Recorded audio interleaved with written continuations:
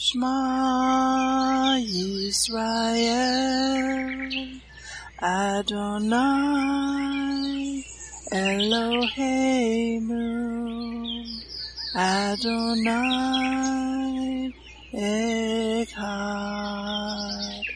Baruch Shem Kevod, Malkuto Leolam Vaed. Hear, O Israel, the Lord is our God, the Lord is one. Blessed be the name of the glory of his kingdom forever and ever. Amen. Good morning, Mishpachah. Welcome to the Daily Audio Torah. I'm Laura Densmore, your host, and I'm so glad you're joining in with me today. Today is Saturday, April 29th. Shabbat Shalom. Torah was meant to be lived out in community and in the context of relationships. A very effective way to study the Bible is in a small group doing a midrash, or discussion. This helps you to go deeper into the Word as you take time to reflect on it, make connections from one scripture to another, and apply the scriptures to your personal walk. We have added a new feature on the Daily Audio Torah website. If you are involved in a small group Bible study, or would like to start one, we can help you. We have added discussion questions for you to use when your group gathers. We will post discussion questions for every Shabbat reading, and they will be posted on the website a week in advance so you have time to read and prepare ahead of time. We have also posted guidelines for leaders and facilitators to help you grow your small group in a healthy way. Just go to the new pick on the menu, Discussion Questions, and you will find everything you need there to nurture and grow your small group. We also offer coaching support if you need help or have questions. See the Guidelines for Leaders PDF for details. Have fun learning and growing in God's Word together in your small group. Now let's continue our journey through the entire Bible in 1 year. This week we are reading from the New Living Translation for the Hebrew Scriptures and for the Brit Hadashah. Today we finish up the Torah portion, Acharei Mot, and it means after the death. Leviticus 20, 17 to 27. If a man marries his sister, the daughter of either his father or his mother, and they have sexual relations, it is a shameful disgrace. They must be publicly cut off from the community. Since the man has violated his sister, he will be punished for his sin. If a man has sexual relations with a woman during her menstrual period, both of them must be cut off from the community, for together they have exposed the source of her blood flow. Do not have sexual relations with your aunt, whether your mother's sister or your father's sister. This would dishonor a close relative. Both parties are guilty and will be punished for their sin. If a man has sex with his uncle's wife, he has violated his uncle. Both the man and woman will be punished for their sin, and they will die childless. If a man marries his brother's wife, it is an act of impurity. He has violated his brother, and the guilty couple will remain childless. You must keep all my decrees and regulations by putting them into practice. Otherwise, the land to which I am bringing you as your new home will vomit you out. Do not live according to the customs of the people I am driving out before you. It is because they do these shameful things that I detest them. But I have promised you, you will possess their land, because I give it to you as your possession, a land flowing with milk and honey. I am Yahweh your Elohim, who has set you apart from all other people. You must therefore make a distinction between ceremonially clean and unclean animals, and between clean and unclean birds. You must not defile yourselves by eating any unclean animal or bird or creature that scurries along the ground. I have identified them as being unclean for you. You must be holy because I, the Lord, am holy. I have set you apart from all other people to be my very own. Men and women among you who act as mediums or who consult the spirits of the dead must be put to death by stoning. They are guilty of a capital offense.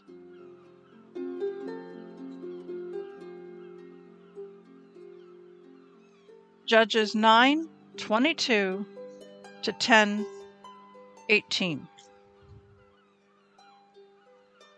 After Abimelech had ruled over Israel for 3 years, God sent a spirit that stirred up trouble between Abimelech and the leading citizens of Shechem, and they revolted. God was punishing Abimelech for murdering Gideon's 70 sons, and the citizens of Shechem for supporting him in this treachery of murdering his brothers. The citizens of Shechem set an ambush for Abimelech on the hilltops and robbed everyone who passed that way. But someone warned Abimelech about their plot. One day, Gaal, son of Ebed, moved to Shechem with his brothers and gained the confidence of the leading citizens of Shechem. During the annual harvest festival at Shechem, held in the temple of the local god, the wine flowed freely, and everyone began cursing Abimelech. "Who is Abimelech?" Gaal shouted. "He's not a true son of Shechem, so why should we be his servants? He is merely the son of Gideon, and this Zebul is merely his deputy. Serve the true sons of Hamor, the founder of Shechem. Why should we serve Abimelech? If I were in charge here, I would get rid of Abimelech. I would say to him, 'Get some soldiers and come out and fight.'" But when Zebul, the leader of the city, heard what Gaal was saying, he was furious. He sent messengers to Abimelech in Aramah, telling him, "Gaal, son of Ebed, and his brothers have come to live in Shechem, and now they are inciting the city to rebel against you. Come by night with an army and hide out in the fields. In the morning, as soon as it is daylight, attack the city. When Gaal and those who are with him come out against you, you can do with them as you wish." So Abimelech and all his men went by night and split into 4 groups, stationing themselves around Shechem. Gaal was standing at the city gates when Abimelech and his army came out of hiding. When Gaal saw them, he said to Zebul, "Look, there are people coming down from the hilltops." Zebul replied, "It's just the shadows on the hills that look like men." But again Gaal said, "No, people are coming down from the hills, and another group is coming down the road past the diviner's oak." Then Zebul turned on him and asked, "Now, where is that big mouth of yours? Wasn't it you that said, 'Who is Abimelech, and why should we be his servants?' The men you mocked are right outside the city. Go out and fight them." So Gaal led the leading citizens of Shechem into battle against Abimelech. But Abimelech chased him, and many of Shechem's men were wounded and fell along the road as they retreated to the city gate. Abimelech returned to Aramah, and Zebul drove Gaal and his brothers out of Shechem. The next day the people of Shechem went out into the fields to battle. When Abimelech heard about it, he divided his men into 3 groups and set an ambush in the fields. When Abimelech saw the people coming out of the city, he and his men jumped up from their hiding places and attacked them. Abimelech and his group stormed the city gate to keep the men of Shechem from getting back in, while Abimelech's other 2 groups cut them down in the fields. The battle went on all day before Abimelech finally captured the city. He killed the people, leveled the city, and scattered salt all over the ground. When the leading citizens who lived in the tower of Shechem heard what had happened, they ran and hid in the temple of Baal Berith.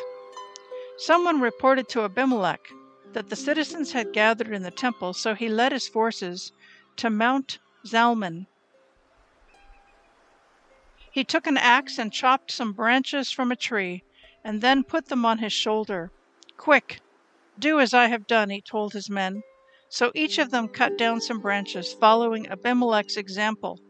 They piled branches against the walls of the temple and set them on fire. So all the people who had lived in the tower of Shechem died, about 1,000 men and women. Then Abimelech attacked the town of Thebes and captured it. But there was a strong tower inside the town, and all the men and women, the entire population, fled to it. They barricaded themselves in and climbed up the roof of the tower. Abimelech followed them to attack the tower. But as he prepared to set fire to the entrance, a woman on the roof dropped a millstone that landed on Abimelech's head and crushed his skull. He quickly said to his young armor-bearer, "Draw your sword and kill me. Don't let it be said that a woman killed Abimelech." So the young man ran him through with his sword, and he died. When Abimelech's men saw that he was dead, they disbanded and returned to their homes. In this way, God punished Abimelech for the evil he had done against his father by murdering his 70 brothers. God also punished the men of Shechem for all their evil. So the curse of Jotham, son of Gideon, was fulfilled. After Abimelech died, Tola, son of Puah, son of Dodo, was the next person to rescue Israel. He was from the tribe of Issachar, but lived in the town of Shamir in the hill country of Ephraim. He judged Israel for 23 years. When he died, he was buried in Shamir. After Tola died, Jair from Gilead judged Israel for 22 years. His 30 sons rode around on 30 donkeys, and they owned 30 towns in the land of Gilead, which are still called the towns of Jair. When Jair died, he was buried in Canaan. Again, the Israelites did evil in the Lord's sight. They served the images of Baal and Asherah and the gods of Aram, Sidon, Moab, Ammon, and Philistia. They abandoned the Lord and no longer served him at all. So the Lord burned with anger against Israel, and he turned them over to the Philistines and the Ammonites, who began to oppress them that year. For 18 years they oppressed all the Israelites east of the Jordan River, in the land of the Amorites, that is, in Gilead. The Ammonites also crossed to the west of the Jordan and attacked Judah, Benjamin, and Ephraim. The Israelites were in great distress. Finally, they cried out to the Lord for help, saying, "We have sinned against you because we have abandoned you as our God and have served the images of Baal." The Lord replied, "Did I not rescue you from the Egyptians, the Amorites, the Ammonites, the Philistines, the Sidonians, the Amalekites, and the Maonites? When they oppressed you, you cried out to me for help, and I rescued you. Yet you have abandoned me and served other gods. So I will not rescue you any more. Go and cry out to the gods you have chosen. Let them rescue you in your hour of distress." But the Israelites pleaded with the Lord and said, "We have sinned. Punish us as you see fit. Only rescue us today from our enemies." Then the Israelites put aside their foreign gods and served the Lord, and he was grieved by their misery. At that time the armies of Ammon had gathered for war and were camped in Gilead, and the people of Israel assembled and camped at Mizpah. The leaders of Gilead said to each other, "Whoever attacks the Ammonites first will become ruler over all the people of Gilead." Luke 24:13-53. That same day, 2 of Yeshua's followers were walking to the village of Emmaus, 7 miles from Jerusalem. As they walked along, they were talking about everything that had happened. As they talked and discussed these things, Yeshua himself suddenly came and began walking with them. But God kept them from recognizing him. He asked them, "What are you discussing so intently as you walk along?" They stopped short, sadness written across their faces. Then one of them, Cleopas, replied, "You must be the only person in Jerusalem who hasn't heard about all the things that have happened there the last few days." "What things?" Yeshua asked. "The things that happened to Yeshua, the man from Nazareth," they said. "He was a prophet who did powerful miracles, and he was a mighty teacher in the eyes of God and all the people. But our leading priests and other religious leaders that handed him over to be condemned to death, and they crucified him. We had hoped he was the Messiah who had come to rescue Israel. This all happened 3 days ago." Then some women from our group of his followers were at his tomb early this morning, and they came back with an amazing report. They said his body was missing, and they had seen angels who told them, "Yeshua is alive." Some of our men ran out to see, and sure enough, his body was gone, just as the women had said. Then Yeshua said to them, "You foolish people, you find it so hard to believe all that the prophets wrote in the scriptures. Wasn't it clearly predicted that the Messiah would have to suffer all these things before entering his glory?"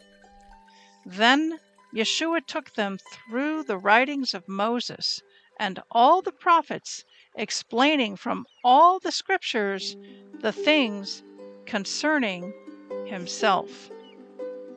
By this time they were nearing Emmaus and the end of their journey. Yeshua acted as if he were going on, but they begged him, "Stay the night with us, since it is getting late." So he went home with them. As they sat down to eat, he took the bread and blessed it. Then he broke it and gave it to them. Suddenly, their eyes were opened and they recognized him. And at that moment, he disappeared. They said to each other, "Didn't our hearts burn within us as he talked with us on the road and explained the scriptures to us?" And within the hour, they were on their way back to Jerusalem. There they found the 11 disciples and the others who had gathered with them, who said, "The Lord has really risen. He appeared to Peter." Then the 2 from Emmaus told their story of how Yeshua had appeared to them as they were walking along the road, and how they had recognized him as he was breaking the bread. And just as they were telling about it, Yeshua himself was suddenly standing there among them. "Peace be with you," he said. But the whole group was startled and frightened, thinking they were seeing a ghost. "Why are you frightened?" he asked. "Why are your hearts filled with doubt? Look at my hands. Look at my feet. You can see that it's really me. Touch me and make sure that I am not a ghost, because ghosts don't have bodies, as you see that I do." As he spoke, he showed them his hands and his feet. Still they stood there in disbelief, filled with joy and wonder. Then he asked them, "Do you have anything here to eat?" They gave him a piece of broiled fish, and he ate it as they watched. Then he said, "When I was with you before, I told you that everything written about me in the law of Moses and the prophets and in the Psalms must be fulfilled." Then he opened their minds to understand the scriptures, and he said, "Yes, it was written long ago that the Messiah would suffer and die and rise from the dead on the 3rd day. It was also written that this message would be proclaimed in the authority of his name to all the nations beginning in Jerusalem. There is forgiveness of sins for all who repent. You are witnesses of all these things. And now I will send the Holy Spirit just as my Father promised. But stay here in the city until the Holy Spirit comes and fills you with power from heaven." Then Yeshua led them to Bethany, and lifting his hands to heaven, he blessed them. While he was blessing them, he left them and was taken up to heaven. So they worshipped him and then returned to Jerusalem filled with great joy. And they spent all of their time in the temple, praising God. Psalm 100, 1-5. Shout with joy to the Lord, all the earth. Worship the Lord with gladness. Come before him singing with joy. Acknowledge that the Lord is God. He made us, and we are His. We are His people, the sheep of His pasture. Enter His gates with thanksgiving. Go into His courts with praise. Give thanks to Him and praise His name. For the Lord is good. His unfailing love continues forever, and His faithfulness continues to each generation. Proverbs 14:11 and 12. The house of the wicked will be destroyed, but the tent of the godly will flourish. There is a path before each person that seems right, but in the end, it leads to death. I want to speak to you today from our reading from Judges chapter 9 and 10, and then we're going to just touch very lightly in the reading from Luke 24. So in the book of Judges, we see that the nation of Israel turned away willfully from the God of Israel, who had delivered them from Egypt, and they began to worship other gods. They began to worship Baal and Asherah and Molech. And we've been relating this to the Jonathan Cahn latest book, The Return of the Gods, and he talks about the Antichrist unholy trinity. And the Antichrist unholy trinity is Baal. Baal is the god that is all about rebellion and turning away from the God of Israel. It's the god that it's a worship of power and status, prestige, money, materialism, selfishness, and greed. And it's personified by a bull, a molten calf or a bull, just like the bronze bull that we see on Wall Street. And then we see Asherah. In ancient times, Asherah was a tree or a pole, and she was a female goddess of sexuality and sexual immorality. And she was parking lotted, retired, with the dawn of Christianity, but she has returned in modern times. And so she is all about sexual immorality, the blurring of boundaries and lines, the removal of the guardrails of society, and getting into all kinds of pagan practices with sexuality. And finally, we have the god of Molech. And in ancient times, they would take a newborn baby and bring it up to the base of a statue of Molech. And inside, at the base of the statue, was a blazing hot fire, and they would literally burn their babies alive. And so this is a god that demands blood. And how is Molech displayed in modern times? More than 60 million babies have been aborted in America alone since Roe v. Wade. And how are they destroyed? How are they killed? They're cut in pieces, they're sucked out like a vacuum, or they're chemically burned alive. So in the book that Jonathan Cahn wrote, The Return of the Gods, he goes into this in great detail. So in the book of Judges, chapter 9 and 10, we see that the son of Gideon speaks a parable.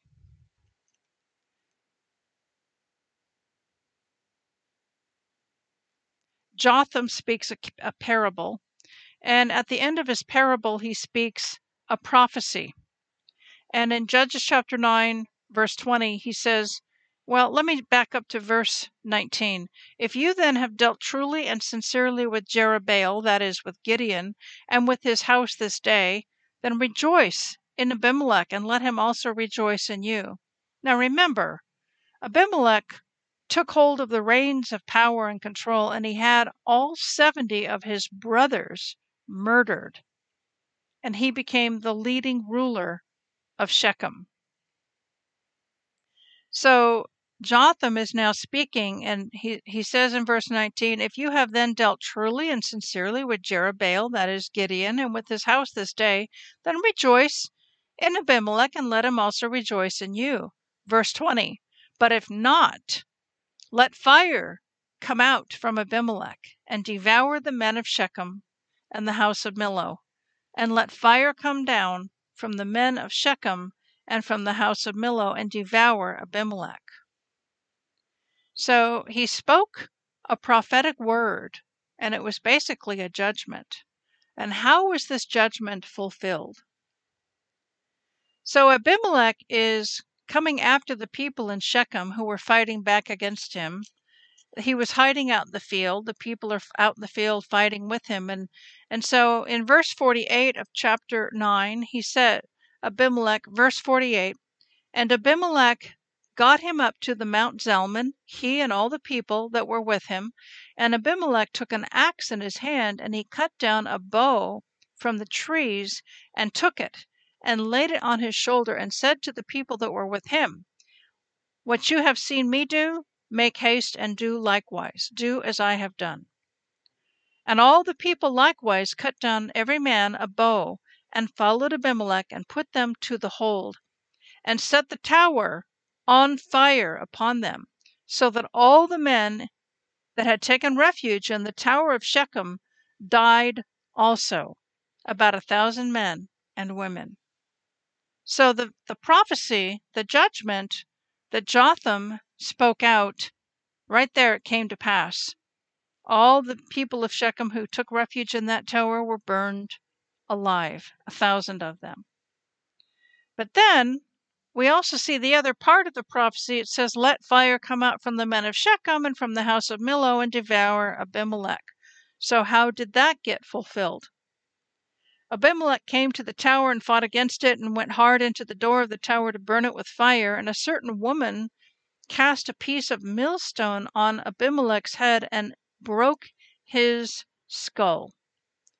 And then Abimelech calls the young man his armor bearer and says, draw your sword and pass it through me, so no one can say that a woman killed me. So Abimelech died. And so the words of Jotham came to pass. They indeed did.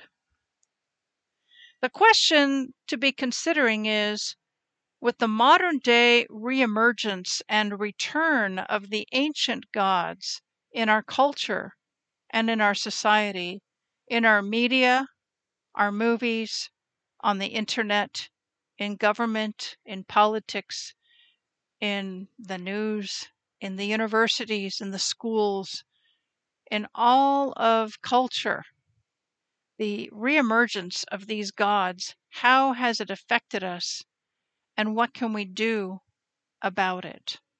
How can we truly be a set-apart people and not get involved in mixture or compromise? This is something to ponder, to reflect on, to think about, to pray about, to discuss with the brethren. Shalom in Yeshua the Messiah. We'll see you tomorrow.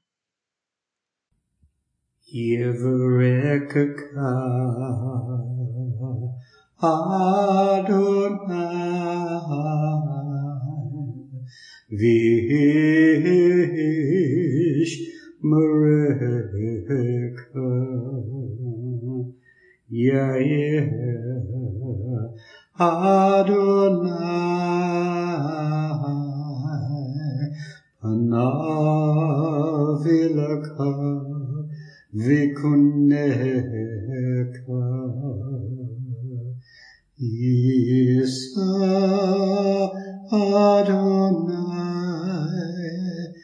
Panav Ileka Vayasem Leka Leka Shalom.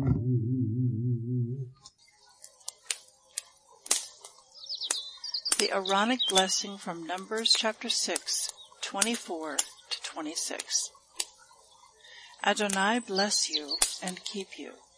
Adonai make his face to shine upon you and be gracious to you. Adonai lift up his countenance upon you and give you peace.